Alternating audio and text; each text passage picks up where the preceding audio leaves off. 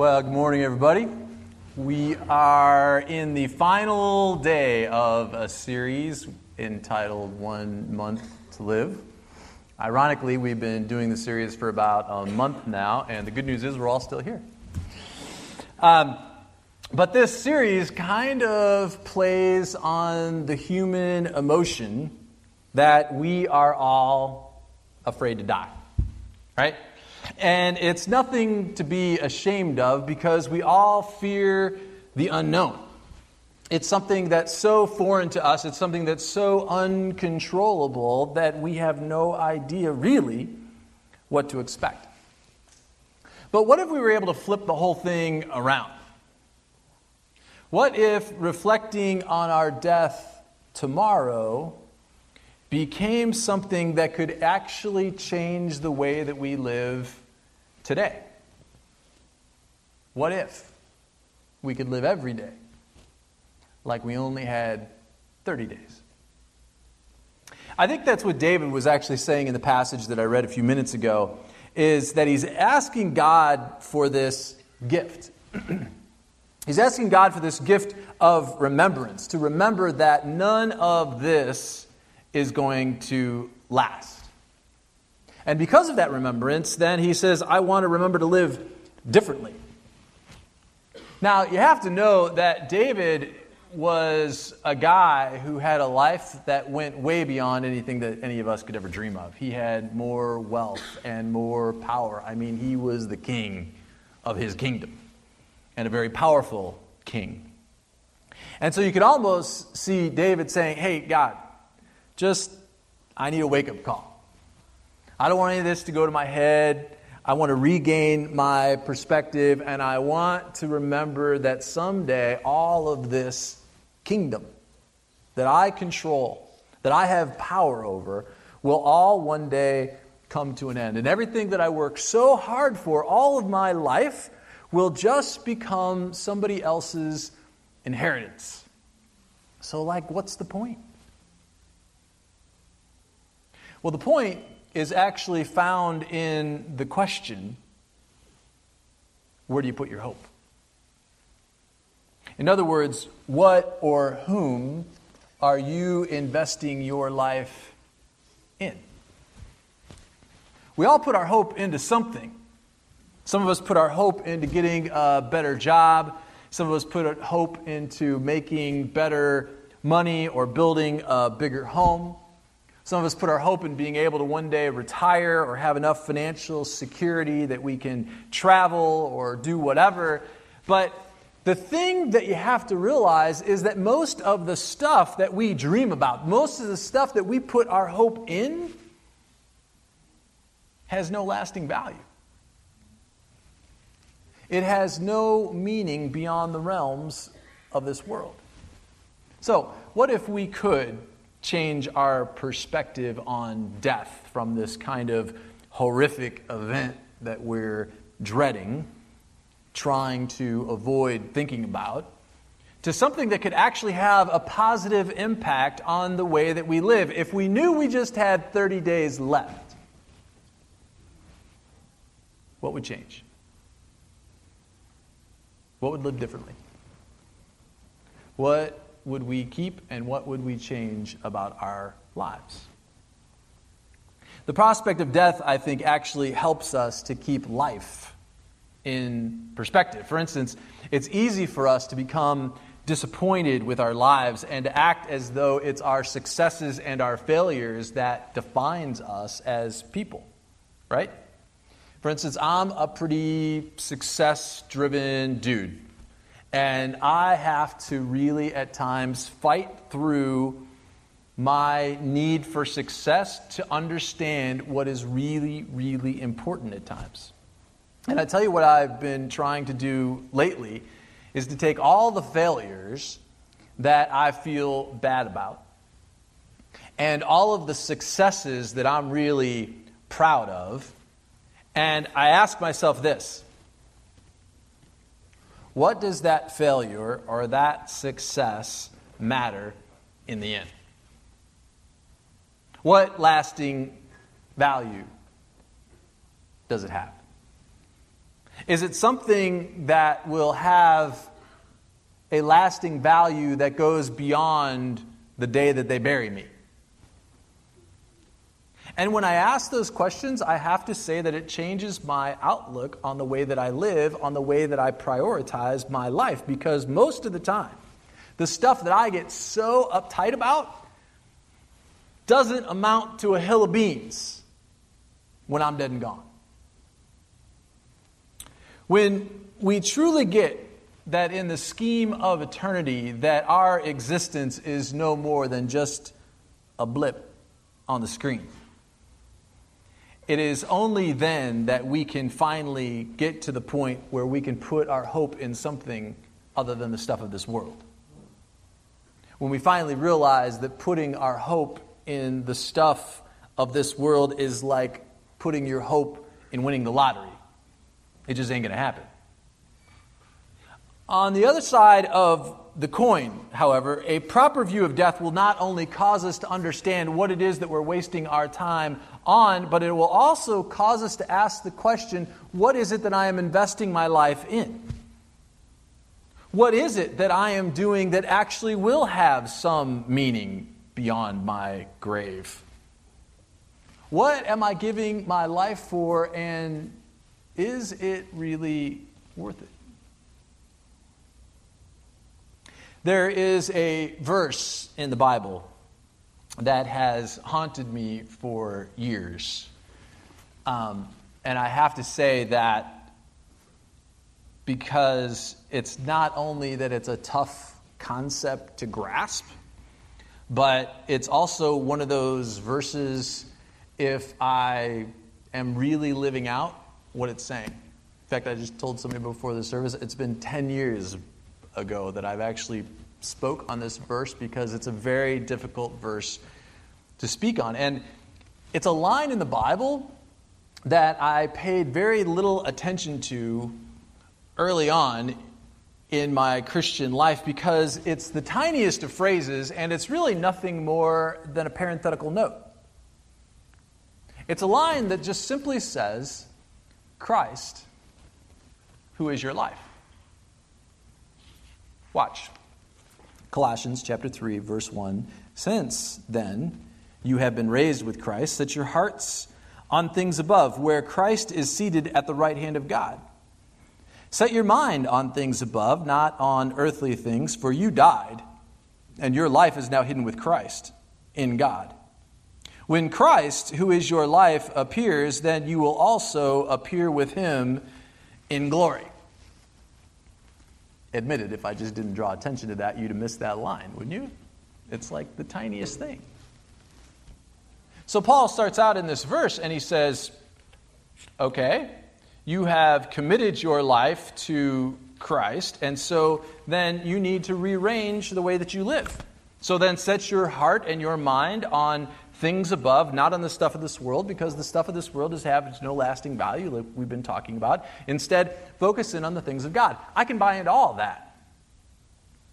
But then he goes on in this verse, and he says, so, when you gave your life to Christ, when you became a Christian, you died. And your life is now hidden. In other words, the life that you once knew, that's gone. Now, he says, you have a new life, and he launches right into that line. Christ, who is your life. It's like he's saying, the Darren that I once knew is now gone and buried. Christ, who is your life, is a foregone conclusion that I have no other life other than Jesus. And it haunts me a little bit because I kind of resent that, you know? I got a life. I want to live my life like I want to live. And it haunts me because there's a tension. Because while on one hand, I want Christ to be my life, but on the other hand, I really want to do what I want to do. And so I have to ask the question, am I really living out this verse? is this phrase true of me? I want to make sure that we get like the enormity of this statement, because before we lived in Christ, before we gave our lives to Jesus, we lived pretty self-absorbed lives, right? I mean, the whole world revolved around me. And if you're like I was, then my life was my domain. I like to live like I want to live, and ain't nobody going to tell me how I'm going to live my life.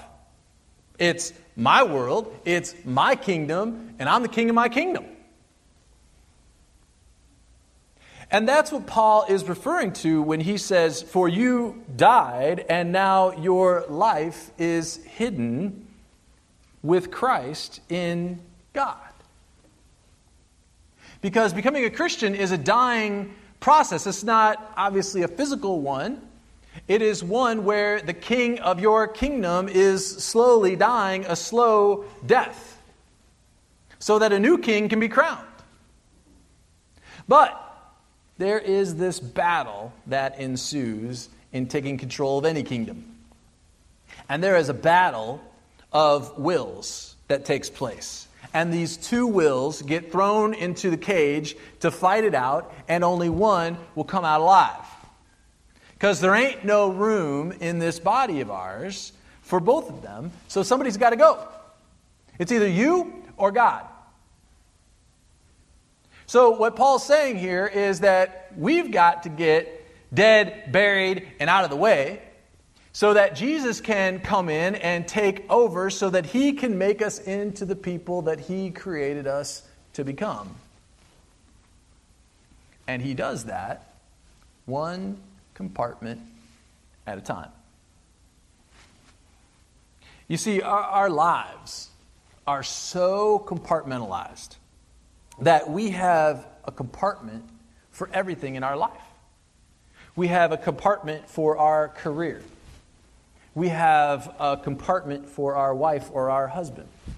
We have a compartment for our kids. We have a compartment for the rest of our family.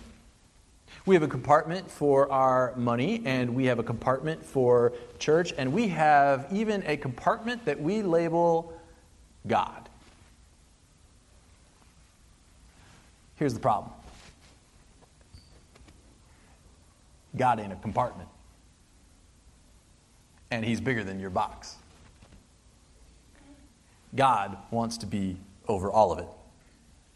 He wants to be Lord over all the compartments of your life. See, the problem is that line doesn't say Christ, who is part of your life.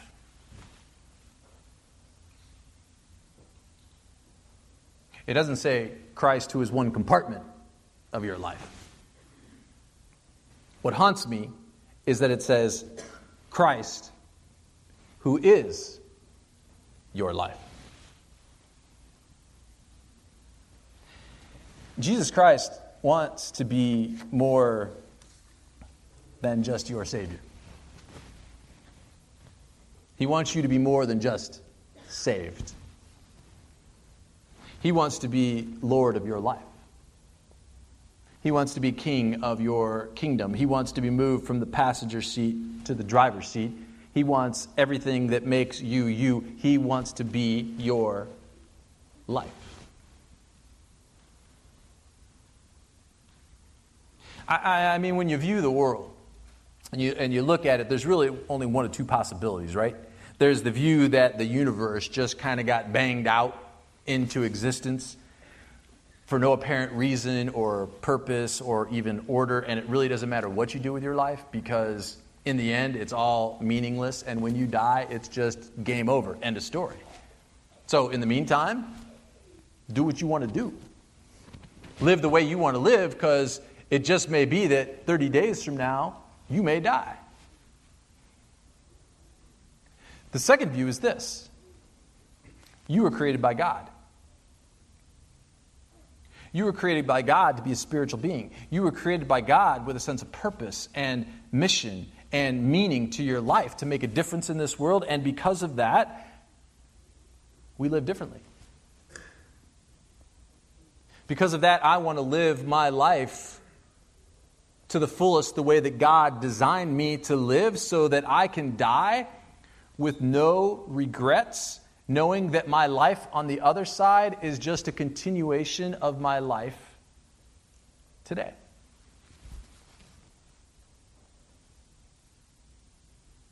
And so Paul's saying, if you believe in option 2, and we put our hope in the one who has conquered death, namely Jesus, it causes us to live differently because death is not the end, it's just the beginning. And so Paul says, let Christ become your life. In other words, give yourself fully to God because you know that when you invest your life in the stuff of God, you'll have no regrets at the end of your life. Because whatever work you do, whatever money you give, whatever people you help, whatever ways that you serve, it now all has meaning and value that goes beyond the day of your funeral. When we come to the end of our lives, we will not regret whether or not we made a lot of money, only that we didn't give enough of it away. We won't regret not having lived in a bigger home, only that we loved too little. We won't regret that we didn't work hard enough, only that we didn't give enough of ourselves to other people. We won't regret not being successful in our careers, only that we didn't use enough of our gifts to contribute back. And here's the thing about death. Here's what scares me the most. I do not want to die with regret.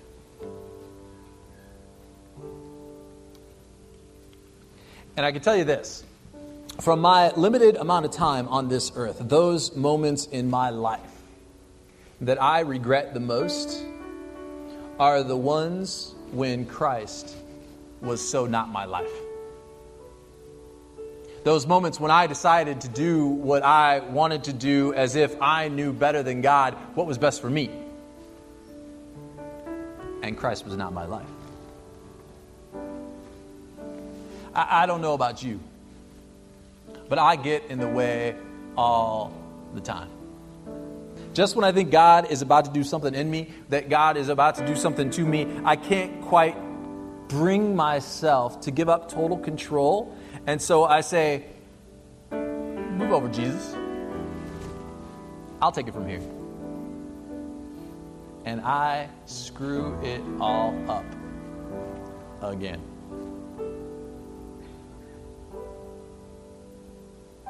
As I look at all the areas of my life, I see all of the little compartments that I have held onto so tightly. The stuff that I haven't wanted to give up control of. And as much as I hate to say it, I feel like I have to say it. Christ is not my life. Yet. But I get closer and closer every single day. And I have to tell you, I'm committed to it. I strive for it. Every time I screw up, I understand it more and more, but it is a lifelong process of turning over one compartment at a time. And it's almost become like a mantra for me. I find myself reciting that line throughout the day, almost like I'm trying it on for size, right? Christ, who is my life. How does that feel?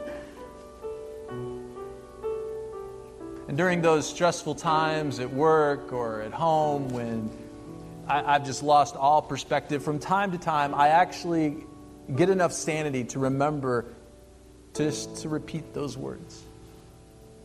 Christ, who is my life.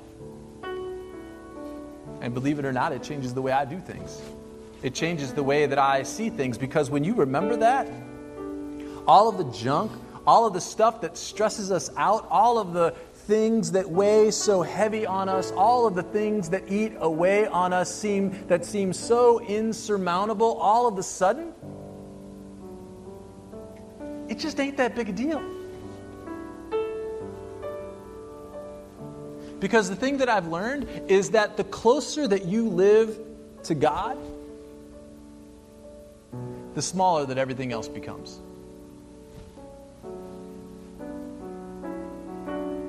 And so for the question for you this morning is this. Can you honestly say, Christ is my life? That He truly is my everything? And if He's not, I will say that there is still time. If you only had 30 days left, what would change? It's turning over one compartment of our lives, one after another, after another. And the more compartments that we turn over to Him, the more true it becomes. And the more true it becomes, the more it will free us up to live passionately, fearlessly, brilliantly.